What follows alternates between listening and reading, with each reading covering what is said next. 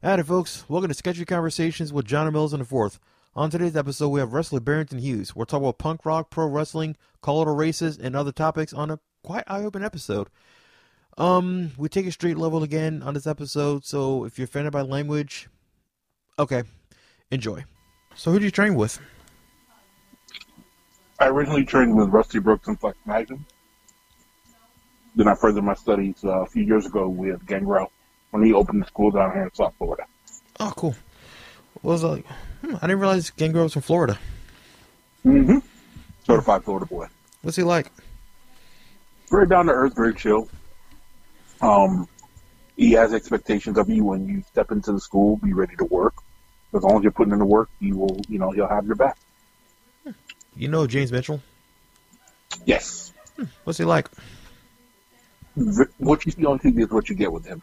Very nice guy, but it's really, really over the top. I still keep on thinking about this time when he almost blew his hand off. Mm-hmm.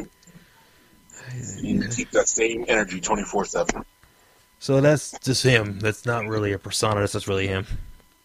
Exactly. Sweet. What was your tenure in MLW like? It started off great. There was a lot of feedback, a lot of communication, a lot of support. I would say it started to taper off after, I want to say, the beginning of 2019, going into my second year of my contract. They just felt like they wanted to go in a different direction, and it didn't. I should have spoken up more to request more chances, but this is always hindsight speaking. Oh, yeah. And they ultimately went in a different direction. I saw the direction they were going in, and that so their plans did not include me in a positive light. So I simply asked for my release. That's fair. You think the ended territory system helped or hindered wrestling as a whole? A little bit of both. It kind of created a funnel, but now with other companies coming around, presenting new opportunities for talent to really shine, I think it's going in a reverse direction, and you're not necessarily seeing a territory system per se, but you are seeing a system of minor league independence, major league independence, and then you get to your TV promotions, your Ring of Honors, your AEWs, your WWEs, your MLWs, what have you. So it's presenting more opportunities and giving young talent more of a reason to work hard. That's a good point too, because I keep on hearing there's no thing in the territory system, but wait, there are these indies popping up and everything, and these are guys coming through. They're still learning their craft and everything. Everybody that complains about the territories not being around are either one, too old to do anything about it now, or two, just carnival barking whatever they hear from Cornette.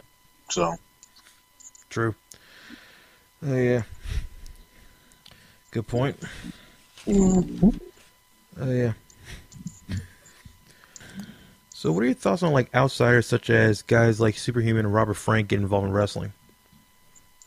I have nothing personal against Robert Frank. He can do what he does, he has a great physique, he has a great look. And he can talk, so he can definitely be an asset to companies if used properly and he stays within the confines of what they require. Superhuman can take a long walk off a short bridge, quite frankly. For lack of a better term, he is a bigoted, racist sack of garbage. And I don't like him, and he's a punk, because the moment I met him, he shriveled up like a piece of garbage, and I would throw him away at the first opportunity I get. I just so completely don't blame you because I could have seen those videos and I was like, okay, I guess these people never seen Jackass before. And right. I didn't see a big deal about it, and then all the other shit came out, so I was like, I didn't miss anything. Nope.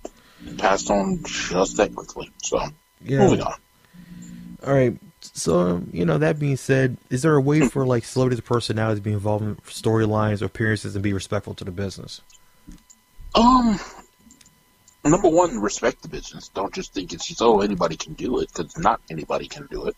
Because I've seen guys come in and out in my 10 years that I've been, and guys, some have great physiques, and some don't have great physiques, some have the mind for it, some don't. It just, if you don't have all of those traits and also have the work ethic, it doesn't matter. But for anybody coming in, don't think it's an easy payday. Don't think that, that it's just whatever. Be respectful. Be respectful of the talent. Be respectful of the crew. And you can really be a benefit. I think the best and worst examples of this are David Arquette. With David Arquette with WCW, he was really, to be fair, he was thrown into a really screwed up situation, and he just had to roll with it. When you get to a show and you think you're just promoting the show, and all of a sudden you're like, oh, you're winning the world title. What are you supposed to do? But seeing how his recent run went in the opposite direction, he actually trained for it, he prepared for it. From what I know, he was donating all of his payouts to charity. And he was also doing the documentary at the time. So, he really turned it around, man, and really showed that he had a love and passion for the business. And I think he wiped that stigma of himself off clean. That makes a good point, too, because I was thinking about that, because I felt like, okay, it was coming up and everything. I was like, okay, David Arquette, because I really had a bit of a disdain for dude, because I didn't really like him as an actor, actually, right? So now you're going to take a piss on something I'm passionate about and I love, and you're going to do this. So that's another good question. Like, is there a way for redemption? Yeah, but you got to put the work in, Got to put the work in above anything else. All right. I was thinking about this too. Speaking of put the work in, all right, I was thinking about that one weekend in May, right, when a lot of wrestlers started putting up the Black Lives Matter hashtag. And I was wondering, I saw like a lot of people I didn't expect to see or even had a thought or interest, maybe because I was too entrenched into the gimmick or persona or whatever, or I just thought they just wouldn't give a shit, But then I started thinking, what if some of these guys are trying to get over with a blooming black fan base? So I was wondering, do you think some white wrestlers use the Black Lives Matter hashtag to their benefit to get over black fans? I think some did. At one point, there were some that were using it and showing support and showing love, and were willing to offer help, which I think was from a genuine place. But then further developments with other social media movements kind of negated all of that progress for certain individuals. Oh, yeah. But for the most part, I think it's been for the greater good.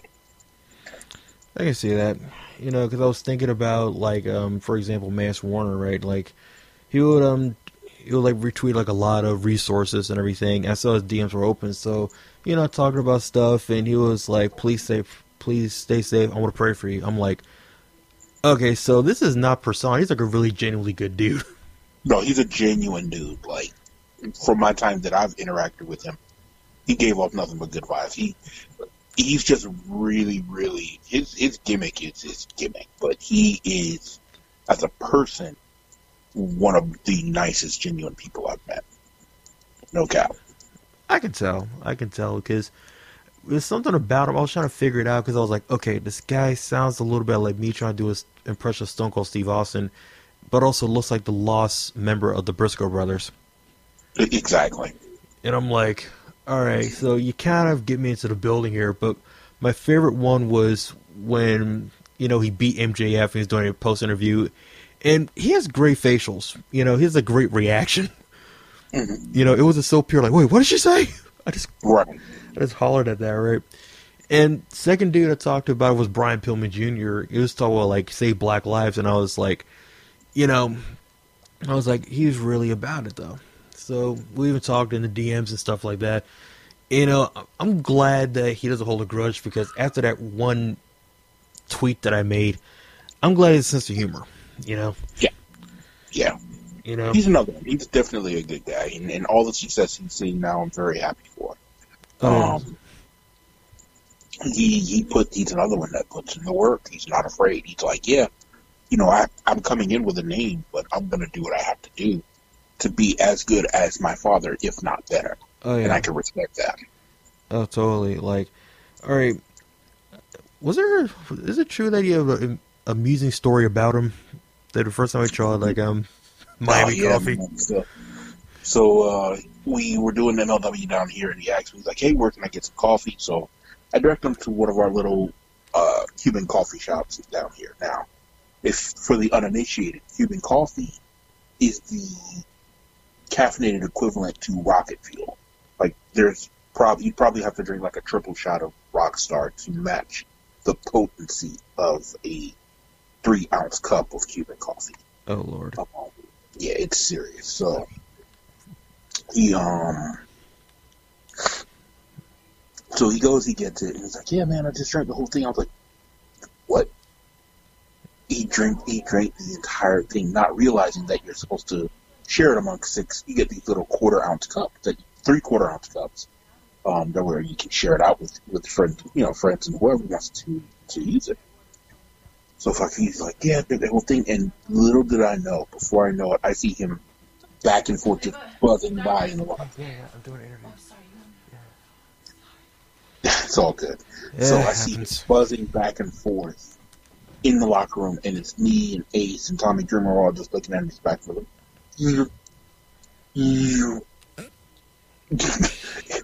Like, Brian, you all right? Yeah, I'm okay. I just thought I was all right.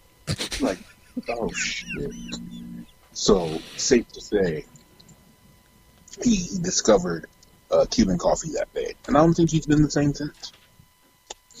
Oh my god! So I take it looked like that one segment from The Simpsons. When Apu was on the CCTV thing. He thought it was a hummingbird.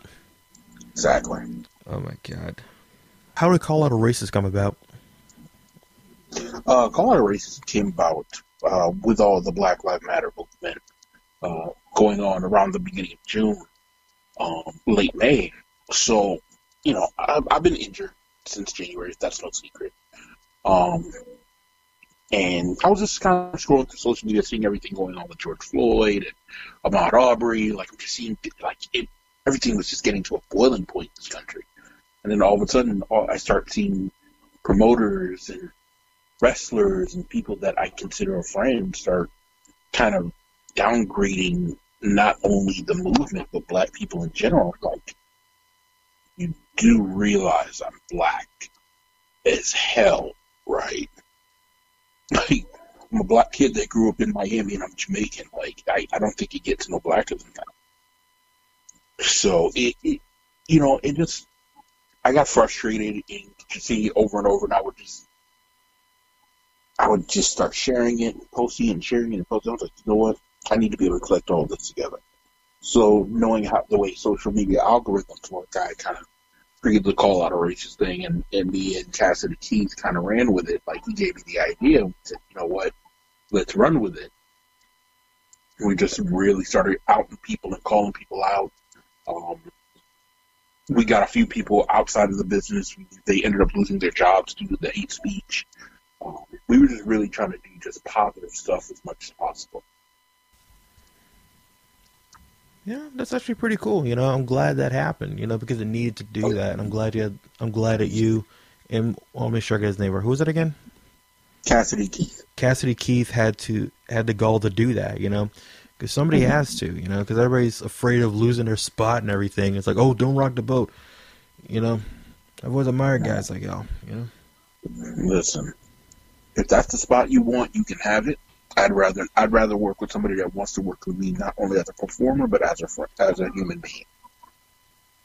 There you go. So, yeah, that's just my 2 cents on it. No problem. A lot of people feel like you, but they don't have the goals to do it. Okay, so this is something we've been kind of curious about. Like, they always describe certain wrestlers as an attraction, or some people as like a major draw, something like that. Or like, they're coming back for one night. Like, what's the difference like a wrestler and an attraction? A wrestler can actually fit the mold on any card and any position in the card and do their job well.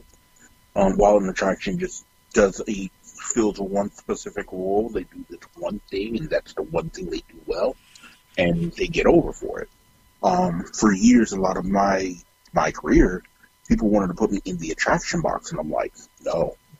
Just because I'm a big man doesn't mean that I can't work. So, I'm really, especially now, I'm really pushing to get out of that attraction box and really be seen as an all-around solid performer in spite of my size. But I'm also taking the Ace Romero route where I'm working on losing weight as well so people can see that, hey, I'm actually putting in the effort. I'm actually putting in the work to show you that I can be whatever you need me to be. Mm-hmm. All right. So what are your thoughts on the whole speaking out movement? It needed to happen. It was well overdue. The business was time for a purge. It needed to be cleansed. It needed to be not necessarily purified, but kind of hit the reset button on a lot of shit that was going on. A lot of shit that got swept under the rug. A lot of things that people thought they were going to be able to take to their graves. Not in 2020. So it was a necessary thing, and I'm glad that it happened, and I support all of the legitimate victims. Knowing one, Chelsea Durden, who was like, a wrestling niece of mine, a wrestling sister, knowing what she's had to go through, what Ryan Nicole had to go through, and not just female victims, male victims, non-binary victims, people that were assaulted by people they trusted. You know what I mean? Like, stuff like that. So, who is the biggest surprise on the list? People named. Who's the biggest surprise? Oh man, Jack Gallagher was a big surprise. I know, right? That story was a shocker. Yes, and the fact that the WWE did not even hesitate to release him was damning. Yes, that was damning. I was like, wow, okay, so. I'm with you on that. I think Marty Scurll was a little shocking. Yeah. A lot of the British wrestling scene was shocking. They done wiped out NXT UK for that one. I'm like, well, fuck that shit. Yeah, I was really shocked. I was like, whoa, what's going on? But yep. What can you do? Everything happens for a reason. You have other talented guys. You have like guys like the OJMO. You have a lot of people that can help rebuild and make it better than it was before. So totally. Like I'm thinking about also David Starr because he was like the quote unquote woke dude. Yeah, that. But to be honest, John Trotsky, who also known as Angry Wrestling Vet, and runs the Sanctuary in Pennsylvania, warned about David Starr, about his how he stole ideas from him, how a lot of things that he was using to get over in wrestling were not his own ideas, they were John's original ideas, and they stole them. Oh, shit. Yeah, so this came out, I remember this was about maybe 3-4 years ago, and then when all that came out, it was like, whoa. And then now, with all of that on top of it, it was just, he was right. He was absolutely right. And it sucks. Oh, yeah. It's kind of funny because guys like David Starr, right, they remind me of like the woke, conscious, what do you want to call them dudes, right?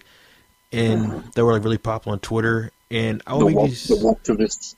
Yeah, exactly, right. And I would make tweets, because I don't even know. It's just me kind of like, excuse me, it is, I would just throw out some stone, so to speak, as a warning, generally speaking. It's like, ladies, watch out for these guys that claim to get to know your mind, but all they have is really strong weed and Henny. How can you have a clear thought when basically your mind's cloudy? I would say shit like that, right? And then it turns out some of the party promoters, 10 years later, they do the apology spiel. You know the one. Oh yeah, the Apology World Tour. Oh, I'm so sorry. I wasn't in control of my actions, or I should have made better decisions. I've done this, and this to rectify the issue. I hope that you find it in your heart to forgive me. Wash, rinse, repeat. Exactly. Like there were a lot of Joey Ryans in the party promoter world, and especially like in the music business, a lot of guys like that. So, do you think actually in the long run would actually help out the business, almost like a 40-day flood? I think it does, and then now, after the flood, now we're getting past the initial waves and the initial impact of everything. You have places that are actually setting up to be safe spaces for, in the industry. for victims, for people that need to speak up, for people that have questions about certain situations. I believe they're called the Safe Wrestling Collective, if I remember. Safe Wrestling Collective, I believe is what they're called. They're on Twitter, they're on Facebook. They're really doing a good job with helping to, keep things in line and kind of create a universal code of conduct. Because this whole silent, quote unquote quiet code or quote unquote unspoken word, it's not working. It's clearly not working. No. So we need to kind of lay down the ground rules and be like, yes, no, get fucked up. True. Because I'm hearing stories about back in the day, you had somebody have a receipt for you and everything. Now they're worried about losing bookings because it's like, oh, they're a loose cannon because they attacked me in the ring, and they don't say the reason why they did. But see, a lot of situations like that are always case by case. Yeah. From what I've seen. Every case like that where somebody has gotten a receipt or somebody is what they quote unquote going off the script, there's always a story behind it. And a lot of times the person on the receiving end is they deserved it, and there are cases where they didn't. Yeah, because there's no such thing as an indie wrestler's court, right? No. So I can see that,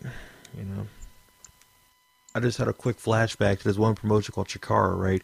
And it was more of a, I don't know what the hell to call that. Like, dare I say, it's almost like performance art. Like, it was like a PG version of Hood Slam.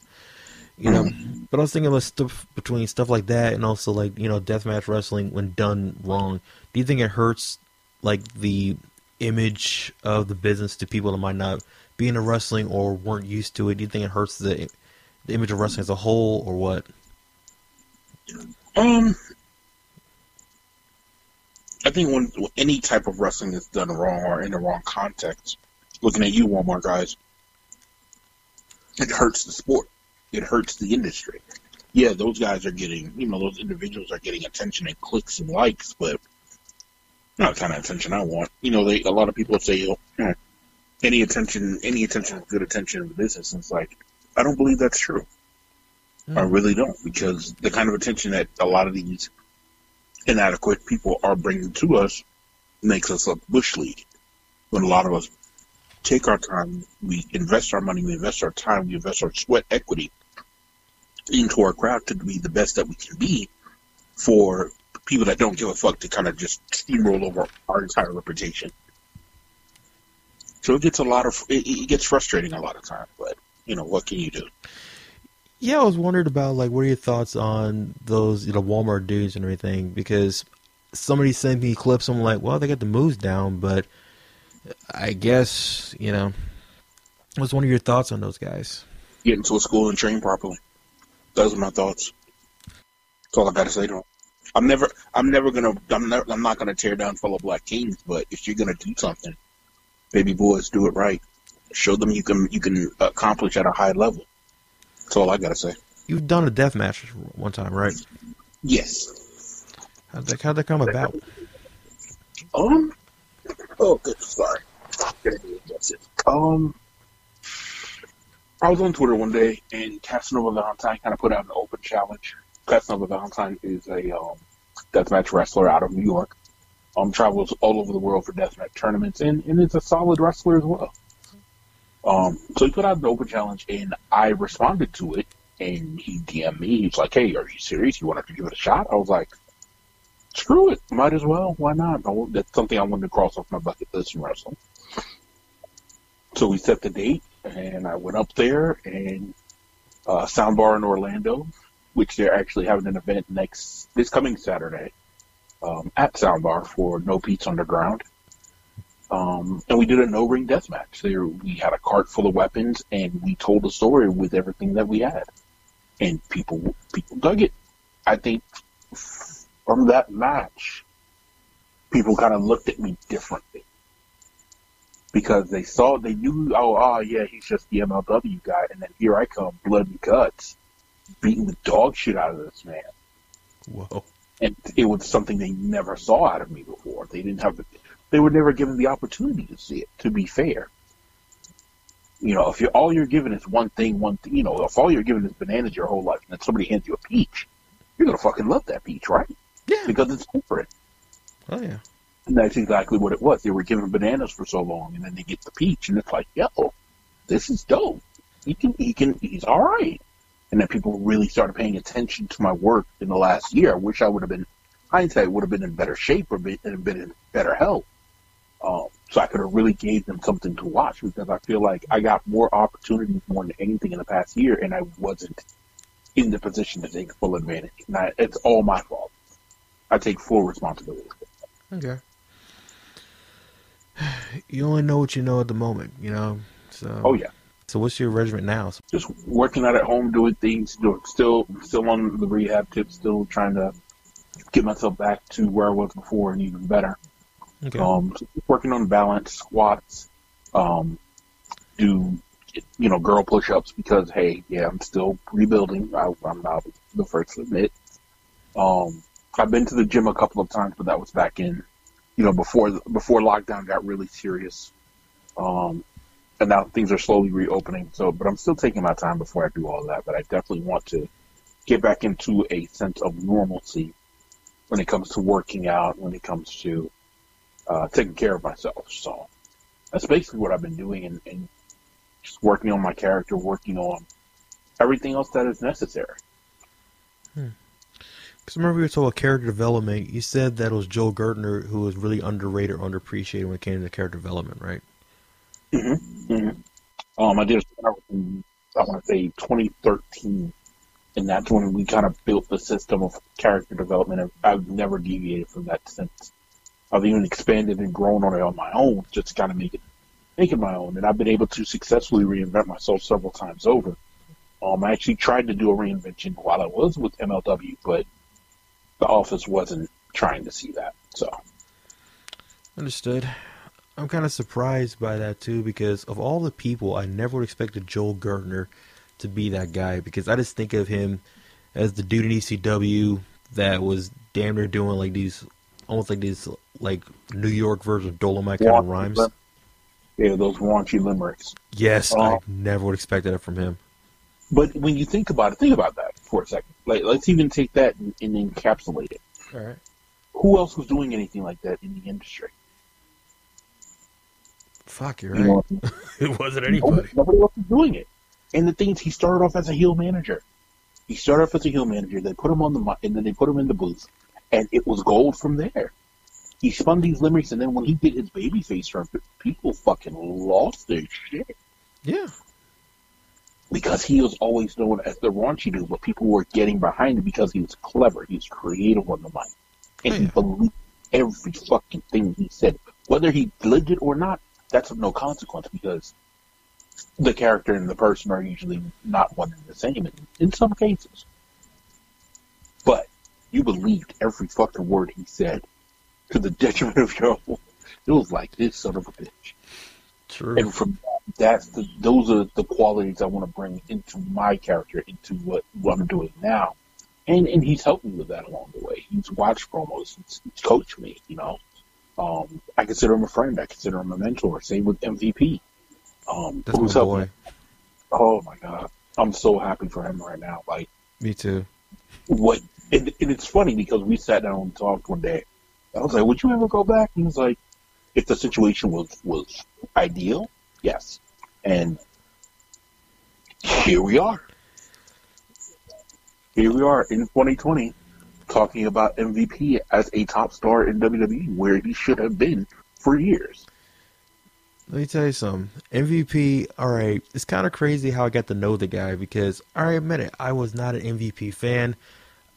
Nothing really gathered to me, because I'll put it this way. When I was growing up, guys like MVP, before he became MVP, before he became Hassan, I'm like, those guys gave me hell, right? So I'm like, why would I support that? But then there was one day he put up a link to a thrash band on MySpace. Just to show us how far back to it. I was like, you like thrash? He said, oh yeah, I love that. I'm like, so I was like, I thought he was doing it for a friend. I'm like, I like the band too. But also he started mentioning other bands he liked. And I was like, you like Bad Brains?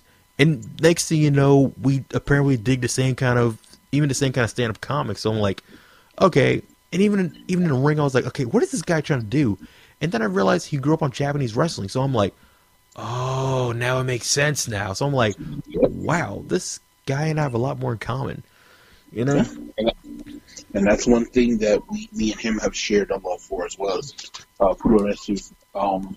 Sitting down talking about Hanson matches and Albright and Kenta Kobashi and Jun Akiyama, Russia Kimura, just all those different guys. And we would pop each other just talking about stuff like that. Me, him, Low-Key, Vandal Ortega, who's a Florida-based guy. Mm-hmm. Well, yeah, from last I know, he's Florida-based. You know, and we just have a good time, man. So I'm really happy for him. Same here, you know. I'm really proud of him. Like, he's still like an older brother to me, you know. Mm-hmm. You know, it was kind of funny. Like, I was thinking of this too, you know, because I remember his run in Japan, you know, and you know what, low key, he kind of is a part of Black history. Oh yeah. Because think about it, the belt, the Intercontinental belt in New Japan, right? They made that for him. Yeah. You know, a lot of people don't realize that. No, that belt was made for him because, yeah, you know, he was that over. He was that over. Shoot. And he went to Japan and he worked in the dojos. He did everything that was required of him, and it made him a better all-around performer. I think that was the best thing that ever happened to him. And with him getting into Brazilian Jiu-Jitsu and other combat sports outside of wrestling, made his game more complete. And there was a match that he and Low-Key had during the early days of the rebirth of MLW. And I wish to God people could have seen it. During the middle of the match, MVP grabs a kendo stick. The Ronin, he's a samurai. Yeah. Well, Low-Key is the assassin. What does he grab? He grabs the Screamo sticks. If you're not familiar with the Screamo sticks, they are about 18-inch long bamboo sticks. And they hurt like hell. Oh, shit. So they go into this fight sequence. He has a sword. He has the sticks. And they're just going at it for about a good 3 minutes. And you're just like, this is cinematic. This is amazing. And it was so good. The crowd ate it up. And it was so good. And I wish that people could have seen that match. But no, I don't even think it made TV. Fuck. But it was so good. Because I think I remember seeing pictures. It might be a Mandela effect thing, but I think I remember seeing pictures of it, though. And I'm like, yo, I'm following these. Probably were pictures. I'm like, and that sucks. See, that's my gripe with dark matches. Because here's the thing. Even when I have rehearsal and everything, I still have the mics and the recorder running because I never know when somebody might say something deep. I might throw in a riff that sounded really cool, or somebody might do something dope. I was like, yo, how did I go again? That's my biggest gripe when it comes to dark matches and stuff like that. Because I feel like, listen, if it might be, you never know. It might be something so ordinary, you know, but you never know. It might be planned ordinary, but something dope could happen. So that's my biggest, you know, thing. But no, but you're right though. Like, I didn't realize how much of an impact MVP had on like a lot of young black kids that were too young to see the Rocks run. That was their guy. Yeah. Him and Jeff Hardy, which is kind of weird. I really didn't appreciate the Rock's run until I was older. Because by the time he popped, it was 98, I was 12. So I didn't really, get it at the time. But MVP, being from Miami, I could relate to him. I was 17, 18, in my formative years. Seeing somebody that looks like me, from where I'm from, rocking braids, rocking jewelry, looking like the motherfucking man. I'm like, okay, I can get behind this. Throwing up the 305, I was like, okay, I can get behind this. I can rock with this. And just went from there. You're right, Wait a minute. In 1998, you were 12? Mm-hmm. Damn, I guess I'm a couple of years older than you. Just realize that right now. Oh, yeah. Yeah, I'm only 34. I'm only 34. Huh. I'm going to be 36 a couple of weeks from now. There you go. Happy birthday. Thank you. Thanks. But yeah, it's like one match I've always wanted to see between the two was The Rock versus MVP, Yeah. That would have been dope as shit. And who knows? Stranger things have happened. I just want to see the promos between them, honestly. Oh, fuck yeah. I didn't know MVP could talk like that. I had no idea until he got outside of wrestling. Outside of WWE. And when you really saw what he could do on the mic and see how incredible he was as a talker, was the Beatdown Clan. His whole TNA run. Yeah. His entire TNA run. And I went back and watched. There's a playlist on YouTube. I don't know if it's still there. But there's a playlist of all of the promos that told the story of Beatdown Clan. Pre-match, post-match, things like that. And it was so... I was like, how did everybody shit on this? They didn't realize what they had. No. This was so good. And remember, this was the time where everybody wanted TNA to disappear. They wanted it to be canceled. It's like they've outlasted cockroaches, bro. Let them be. Let them be. They've been around longer than WCW, and everybody still pines for them. No, fuck that. They're gone. Right. WCW at their peak was around for 11, maybe 12 years. Impact's going on 18. You know, that's a good still question. Going strong. That's a good question. What is it with fanboys and their obsession, and they want certain companies to go out of business? Why? They don't like change. They don't like competition. They don't, and a lot of the newer fans didn't grow up in the era of the Monday Night Wars where you had to change channels. Oh, man, what's going on here? What's going on there? And it felt, it was exciting. Everything was new and fresh. Everything now has been pretty much done to death. Yeah. And because you've had the WWE that's recycled stories so many times over, they're just so used to the regurgitation and the cycle of the same things going on, like the tag teams. You get a tag team, they get a couple of title runs, they get they get a little bit of push, and then you split them, and then one ends up released 3 weeks later, and the other one gets released next year. Yeah. And it's same thing, wash, rinse, repeat. There you it's go. Like, but they don't. A lot of people, just like with the state of affairs in this country, people don't like to be challenged at all. And that's all I'm going to say about that. That's fair, because I remember people trying to hype up the Wednesday Night Wars. I'm like, why? A lot of us have DVRs now. We can check out a clip later on YouTube. In fact, truth be told, is even ratings now. They're going to live tweet the highlights, so what does it matter? Thank you, because a lot of the stuff. All right, there's something that Stephanie McMahon said. I'm paraphrasing here. She said, "We don't like to create matches; we create moments," and that's a good and bad thing. But what are your thoughts on that? You can create moments all you want. That's cool. Because they're an entertainment company. That makes sense for them. It just happened to be a part of the wrestling industry. Where you have AEW that lets you know we are a wrestling company.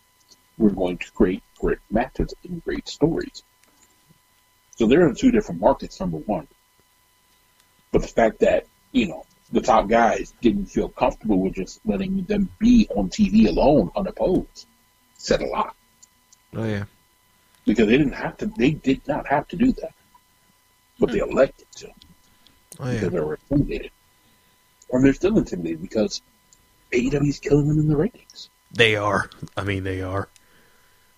The fans that they targeted and coveted so much are not watching them. Yeah. You're still getting the kids and stuff, and that's cool, but and then because it's hard, because with NXT, at the end of the day, now they say it's a third brand, but they're still promoting guys from NXT to the quote-unquote main roster.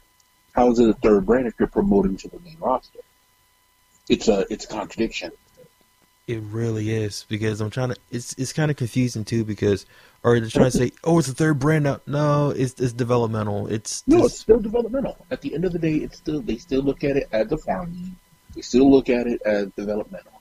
Yeah. And they feel like, oh, well, you're not going to make real money until you are with red or blue. Correct. So however they try to position it, however they try to present it, it doesn't reflect in the long-term plans. Yeah. And they try to bring, some kind of validation to it, like they have Finn Balor. 'Cause I forgot Finn Balor was on NXT. I literally did. Because if he's not on Raw or SmackDown, I'm like, where the hell he go? Oh, yeah, it's on the yellow brand. And there's stuff there I do enjoy it, I like, and I appreciate it. But, it's still that stigma there because, remember, well, of course, it was Florida Championship Wrestling for years. So, yeah. In fact, even the NXT name, Triple H bought that from somebody else. Yeah. So to me, it's always going to be like Triple H told us when WWE bought ECW, I always kind of felt like they should have made that into NXT. Well, they kind of did in a weird way, but first of all, it was a dumbass idea for them to make ECW like this stadium brand. It was never meant for that. Oh yeah. Mm-hmm. Okay, here's the best analogy. That would be kind of like a band like the Subhumans playing an arena tour. No. It's not going to fucking work. No. You got to play them in dingy halls like CBGBs and Churchills. And, places where you can't even touch it. Exactly. I miss CBGBs. I got to go there twice. I wish I was able to go. I was too young.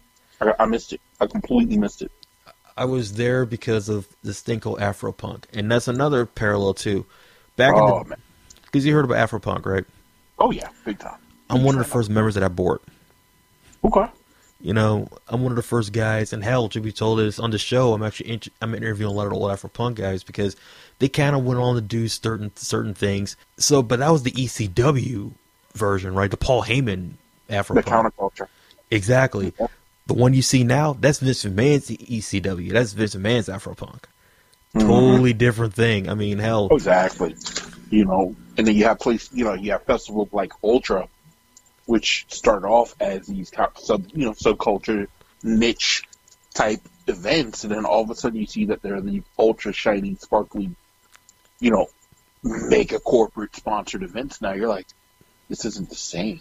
Not at all. Why does Punk have a VIP section? Right. Like for years I wanted to go to Ultra for years, and I have a friend who DJs at Ultra when they're in town. And he's like, do you want to go? I was like, I looked at the lineup and I was really excited. And I was like, you know what? Nah. Like, I don't think it's going to be what I expect it to be. So I'm just going to leave it as one of the things I just don't do. And I'll be okay with that. Understood completely, But in a crazy way, I would say the parallel between all these things, like, all right, that's the cool thing about this. Like, okay, in a weird way, for example, AEW, like, I've always loved how it really started out as a bet. Oh, yeah. And it's not so much like a second chance. It's to me, it's showing what these guys could do. Yeah. This is them running with the ball. This is not a second chance. This is the first opportunity, and they are knocking it out of the park, all things considered. I love how you put that. It's not a second chance, it's the first opportunity. Yep. And that reminds me, because I keep on thinking about guys like, okay, all the main guys that became like, the poster boards for Attitude Era and everything, right? Except for The Rock, even though he's in USWA. I keep on thinking about Stone Cold Steve Austin, Undertaker, Cactus Jack. There's a fourth one, too. I guess you could say Brian Pillman as well. But all those guys that got fired from WCW, and these are like mid-card dudes, and how they got they found their shit in ECW, I thought that was pretty cool. Cactus Jack, Stone Cold, Stunning Steve Austin at the time, Brian Pillman, and who was the fourth? Undertaker? No. Taker never went to ECW. No, yeah. Taker came straight from WCW. He was a part of the Twin Towers. Oh, yeah, you're right. Skyscraper. Sorry, Skyscraper. You're with Dan Spivey, right? Mm-hmm.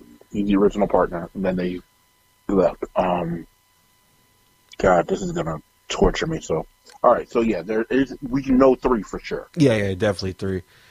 Shoot, I was. You first. No, go ahead. I was always weird too. Like, okay, I found like the old Memphis stuff. That's another territory where it's like, that's when you show me to Memphis and everything, right? Like, I always thought it was kind of weird how you have, Soul Taker and Master of Pain, right? Right.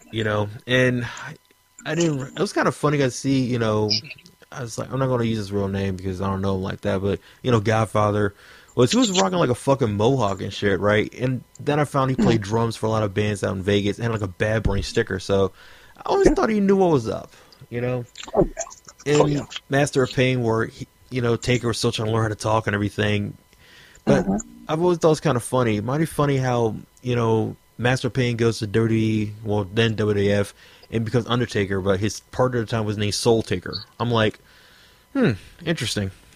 Right. Coincidence. Yeah. But as you were saying, though. God, I forgot what I was saying, man. It's all good.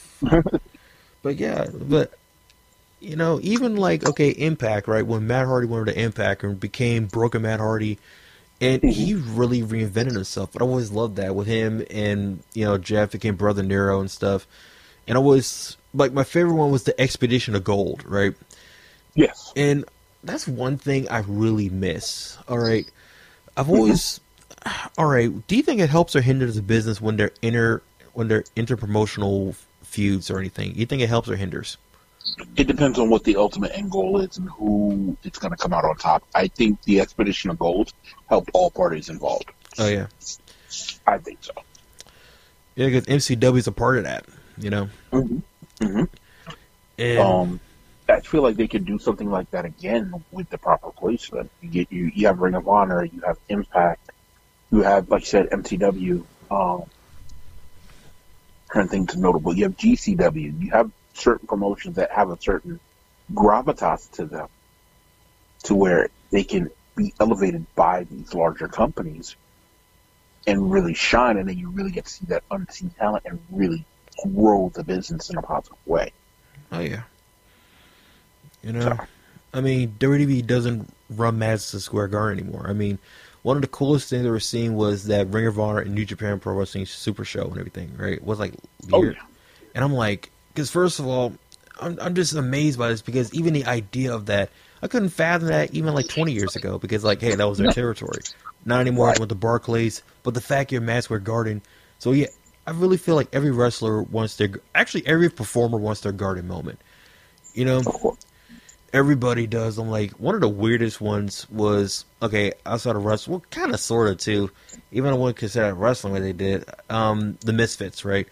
I'm still surprised they get to go to the Garden. Even I'm like, but it kind of makes sense, actually, in hindsight.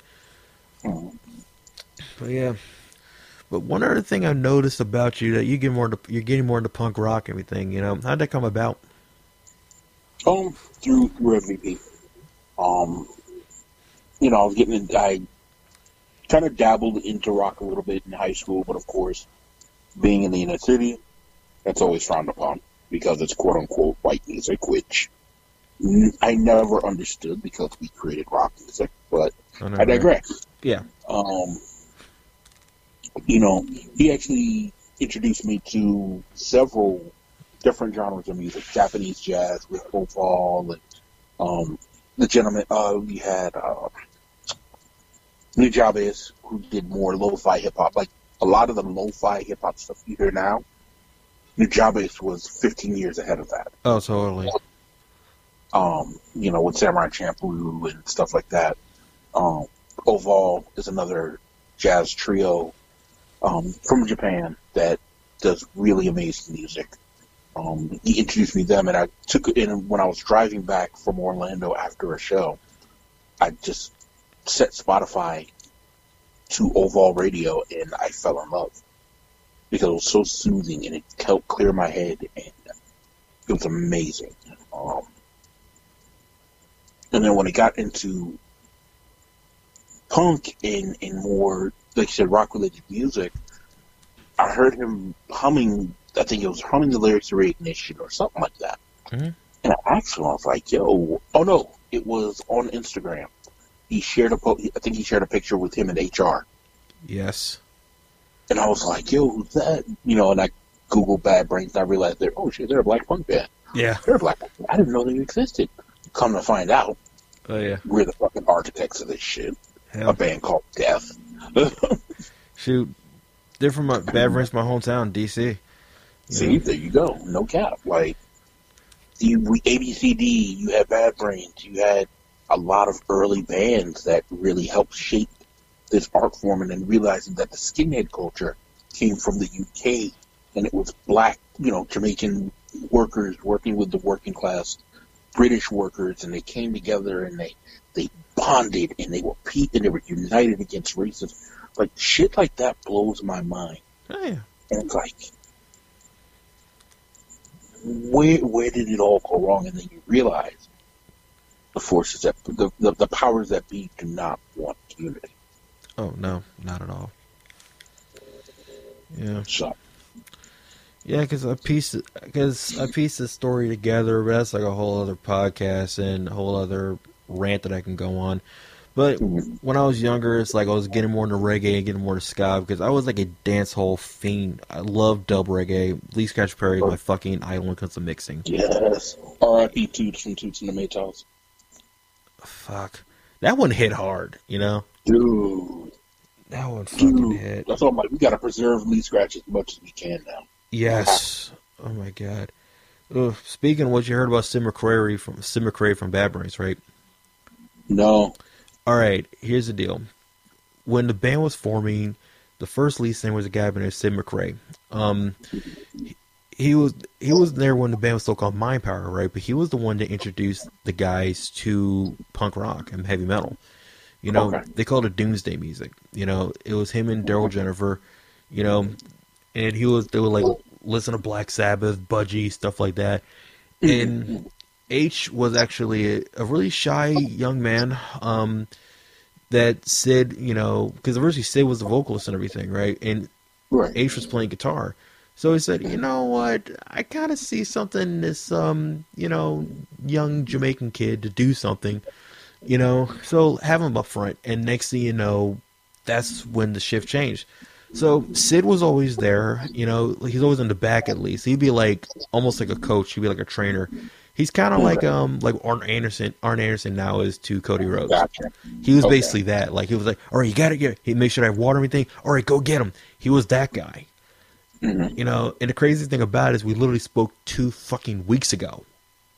Oh wow. And we're talking about it's because a lot of stories I know he knows because they're publicized, and it's one of those kind of things where it wasn't like I didn't try to keep it was it's like, the mystique was there, so we knew the stories and everything. And then the last thing we talked was like Nirvana and like how they were influenced by this band called Iced Earth and this other Scottish tweet pop band called the Vaselines.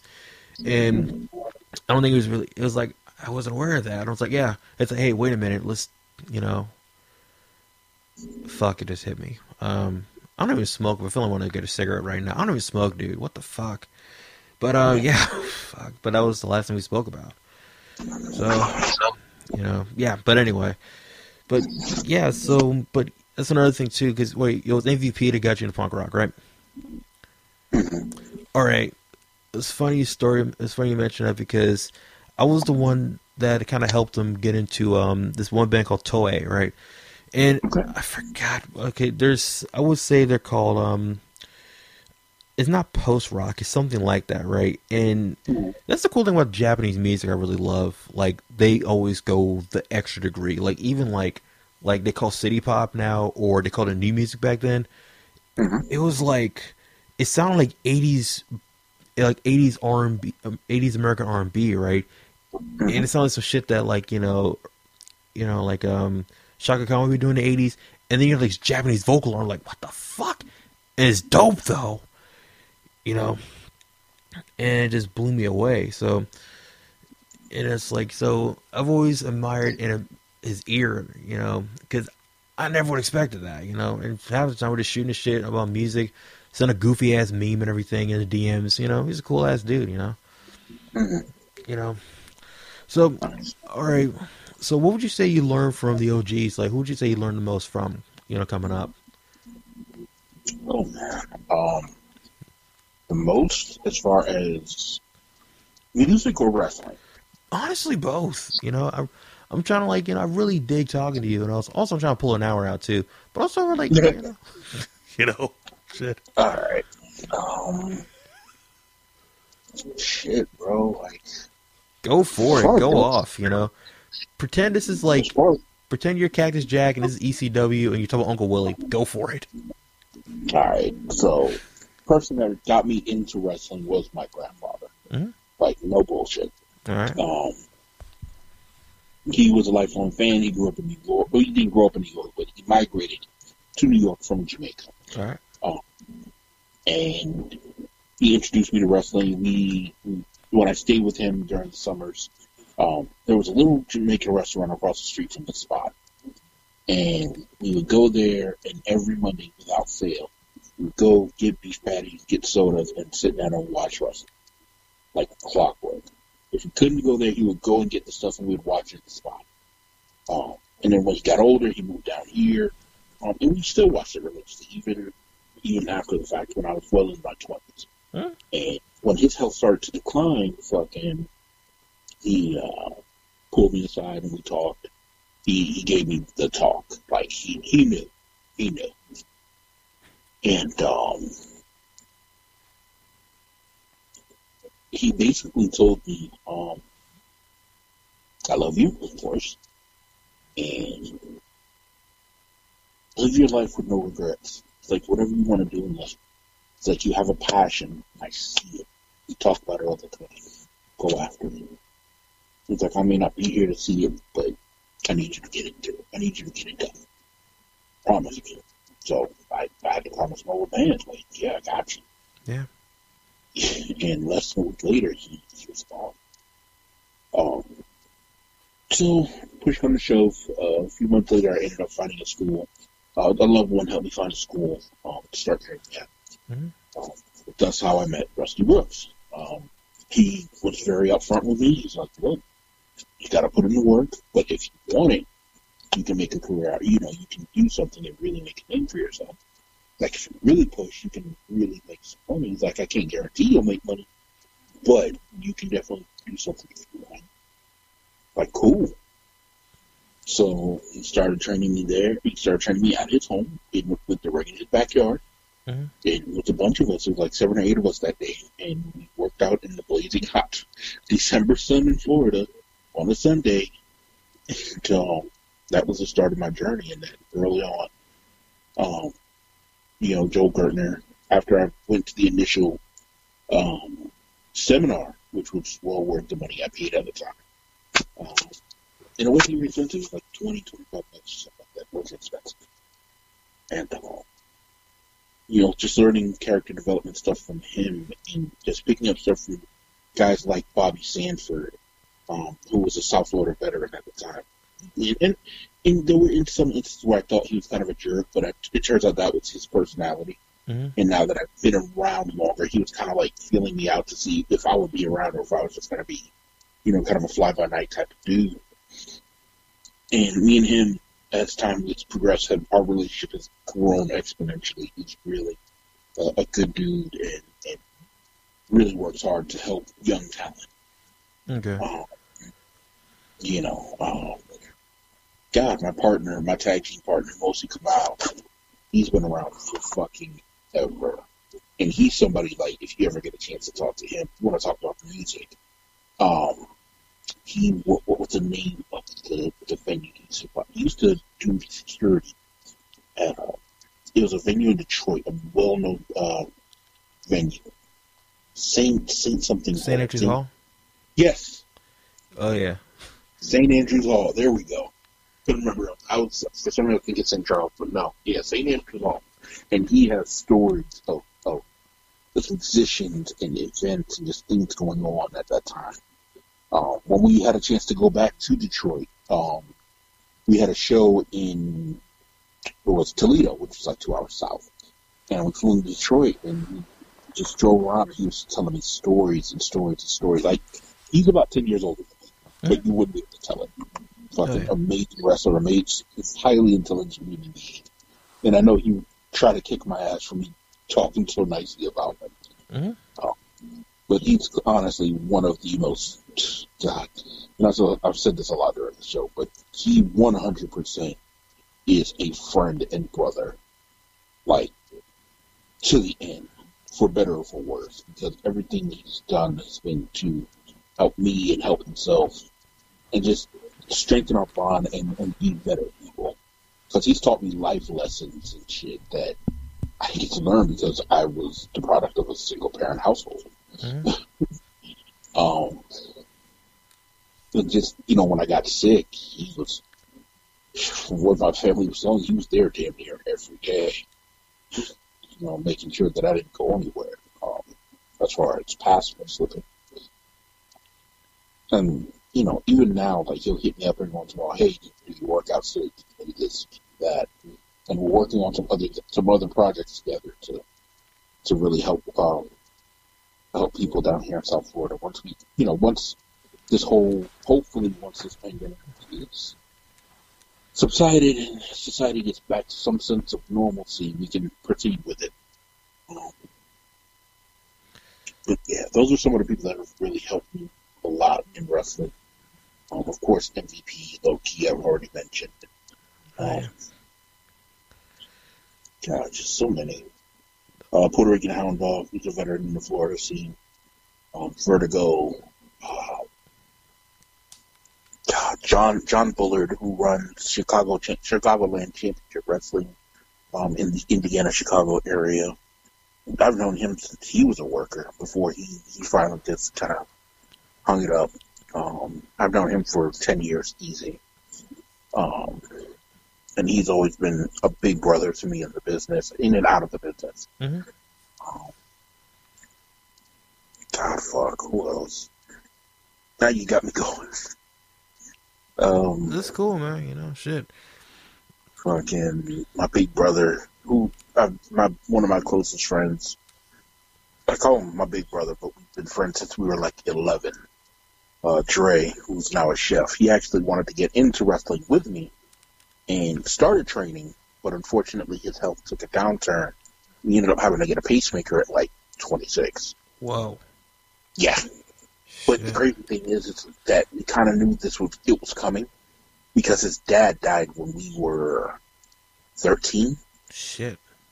Yeah, from heart condition. So it's hereditary. Yeah. So thankfully,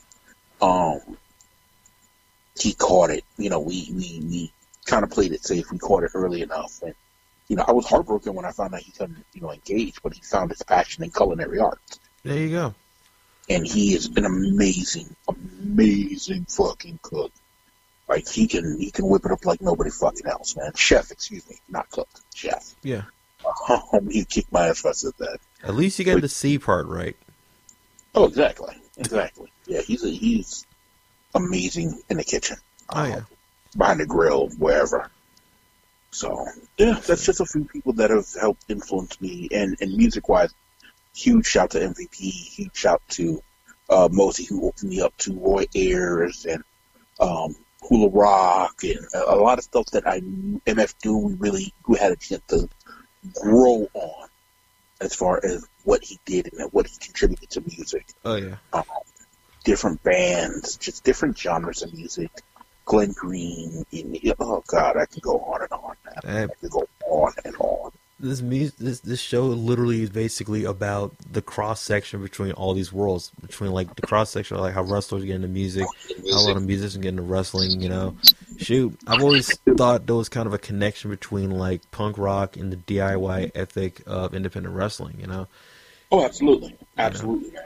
Like you get there, you get to the venue, you set your shit up, and you hope shit goes well, man. You hope shit goes well.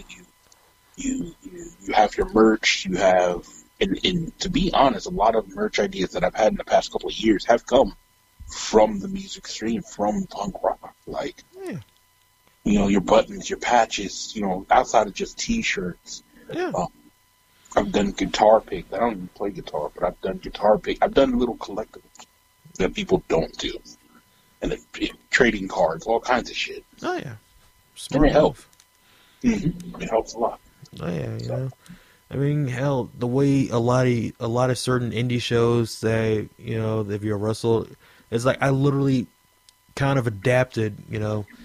I've appreciated the lingo, so to speak. So another guy might be a wrestling fan, say, "Well, I guess we're working another mud show, huh?" And they laugh about it, say, "Oh yeah, Oh yeah. So it's like it's very similar, except the difference is jumping to a table is optional with what I do. You know, Oh, it is for us too. You can always select not to do it. I mean, it's always fun to go through a table. yeah. Speaking of which, all right, you know one of the biggest things that killed the business, that wasn't Kenny Omega. You know what really killed the business? That stupid ass special on NBC. Oh yeah. It really, it gave so much misinformation. Like, okay, oh god, it's so bad. It's kind of ironic actually because the whole idea was like we had to have stuff that doesn't break kayfabe, right? It did it worse. It gave up misinformation. So, all right, so for the table spot, right? Mm-hmm. So you guys are really through a table. It's not sawed. It's not particle board. That's a real whole ass table. That's a whole ass table, bro. Let me tell you something. Put this out there. So, people that think those tables are fake, there was a show I worked in Central Florida around 2014. And I was in a let me explain, a triple threat tag team ladder match. Okay. And basically what that means, 3 tag teams, 2 men apiece, are all competing at the same time, and to win this match, you have to climb the ladder and grab the belt. Mm-hmm. So there was a point in the match where I had to go through a table, and the table was super thick. Like, it was one of those, like, church picnic tables. Oh, shit. Like, it was, you know how you have most tables that are their normal, with the little metal ring underneath? Yeah. Yeah, no, this had it on the table itself. Oh, and then it had, like, 2x4s underneath it to reinforce it. So you had to unscrew those. Table was still there, so... The whole thing is I get up on the apron, guy comes from under me and powerbombs me through. Easy. So, the guy that did it, I love him. That's Perot. He's super awesome dude. Just got married. Congrats him and Morgan. Love is love. So he has it, and what was supposed to happen was I was supposed to get a spear by another guy, and use that momentum to carry me through the table. Bob's your uncle. Boom. So, during the match, apparently one of the ladders that was involved breaks. Oh, shit. So we're going to set up for the spot, and this broken ladder is right in front of where the gentleman's supposed to do the spear. So, mind you, we're all over 300 pounds. Perot is over 300, I'm well over 300, and the gentleman is over 330. So it's time to do it, and I'm set up, I'm almost ready to go. And instead of me getting hit with a spear, he jumps over the ladder, and I have to catch him. Oh, shit. So I catch him, boom, draw him into me so that I can protect him. And it's so much weight for Perot, he can only get me so far. My upper back hits the table. The table doesn't really break, like it breaks a little bit, but my lower back and my tailbone smashed to the concrete. Oh shit! I just went cross-eyed. My back has never been the same. Ever. Shit. Like, if anybody could say what was a turning point in your career, that was it. Fuck. Like, even to this day, I still get up and I still have pain. Shit. Did you have to change your style after that? Not so much because I was already working a big man style. I just had to learn to adjust, like, especially with everything that happened with me at the beginning of the year. Now that I'm taking better care of myself, it hurts significantly less. But if I lay in a position for too long or if I, fall asleep in a weird way, then it bothers me. But the pain used to be excruciating to where I couldn't move.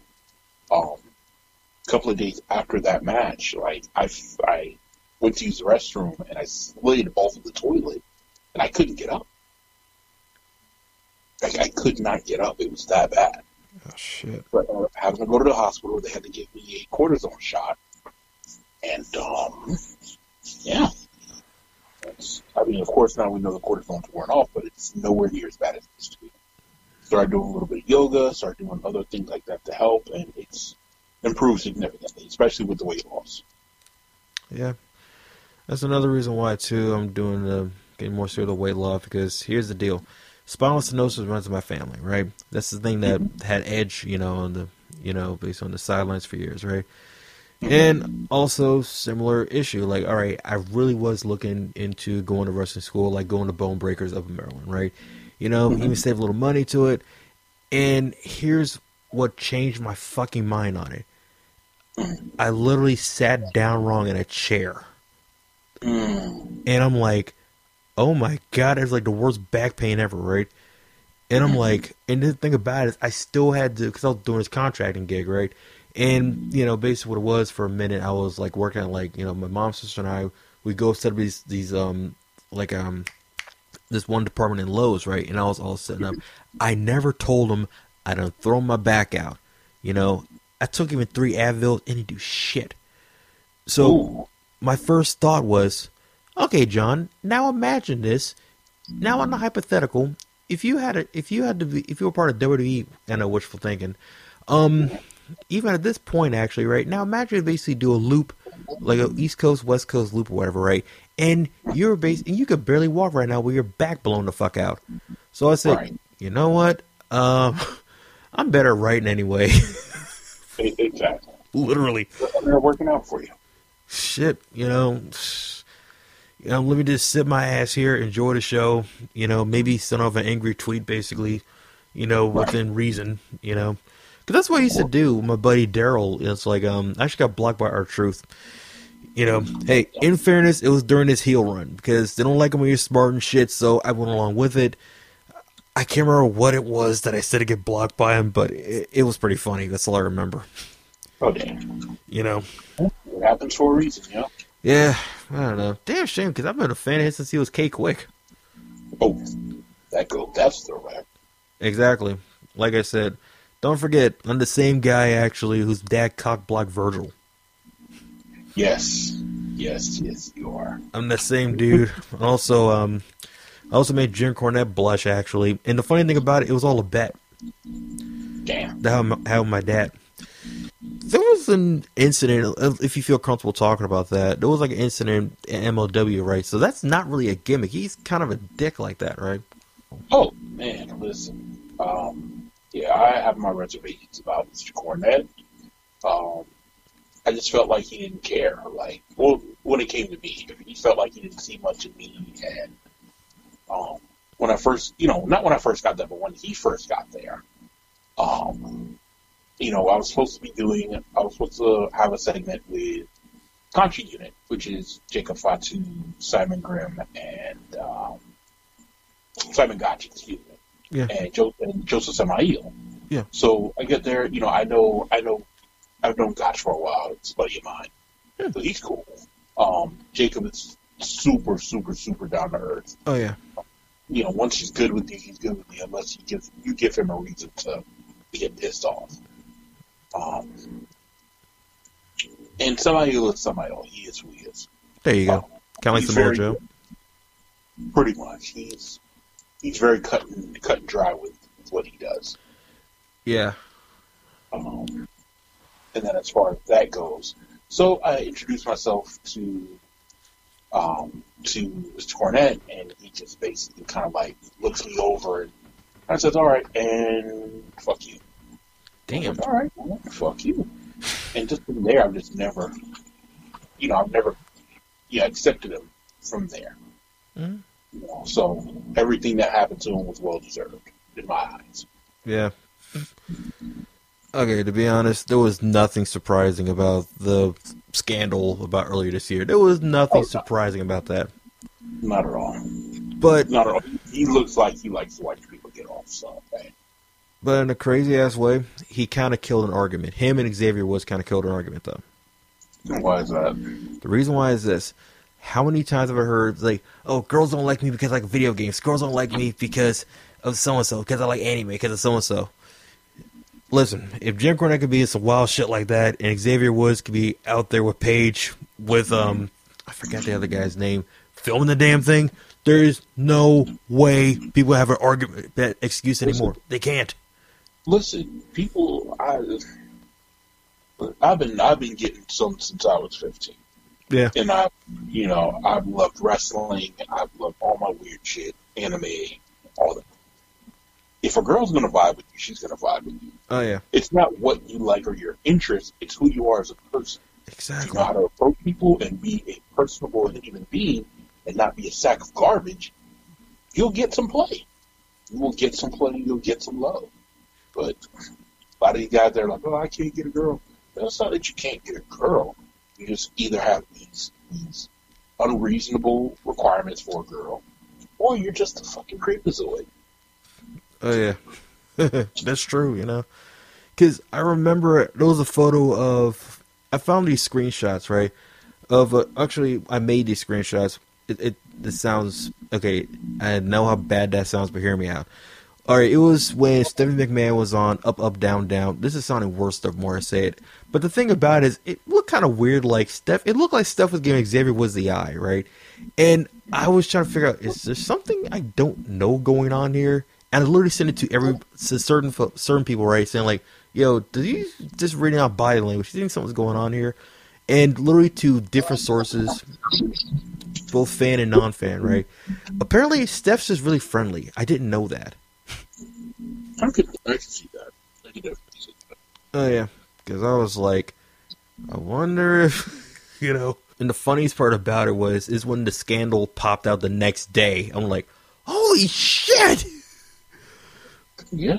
But I love how they played it off though. Like my favorite segment in the New Day was when you had all three guys in the New Day and they just kind of looked at them knowingly, like, "So, is there anything you want to tell us about?" And X is all like, "Yes, WrestleMania's coming up in a couple of weeks."